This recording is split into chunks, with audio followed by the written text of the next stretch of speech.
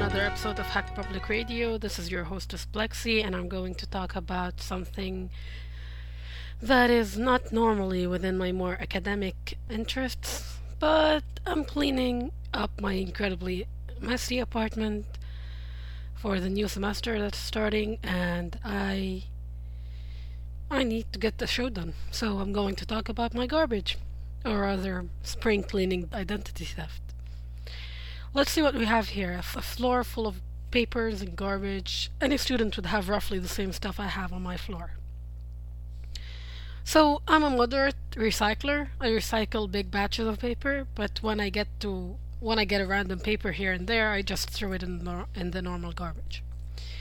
Here's the stuff I've come across that went to the garbage pile since this morning. An Amazon receipt that contains my name and last name, my billing address, my mailing address, the last 4 digits of my credit card number, and the books I've ordered. So how's that useful? The person who gets that paper now knows where I live, what my billing address is, what my major is from the books I've ordered, and my full name. Nice. Next thing there is a miserable little square receipt from my favorite Chinese restaurant.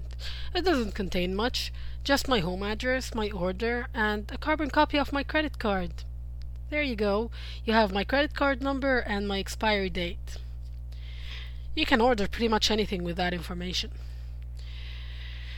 We also have my numerous parking violation tickets. Don't ask.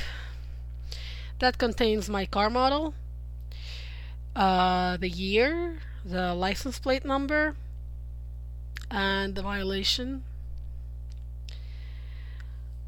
Other papers. We have my school account statement. That tells you a few things. It tells you I'm a student, it tells you what school I go to, and it contains my school ID. And then we have my insurance papers that are scattered all around the house. Most of them are useless advertisement because my insurance company loves to send those.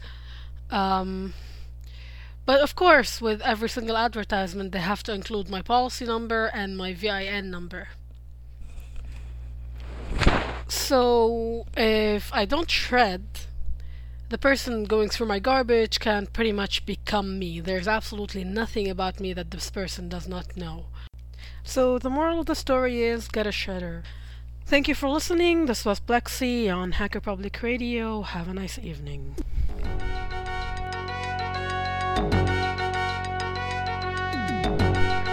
Thank you for listening to Hacker Public Radio. HPR is sponsored by Caro.net, so head on over to caro.net for all your hosting needs.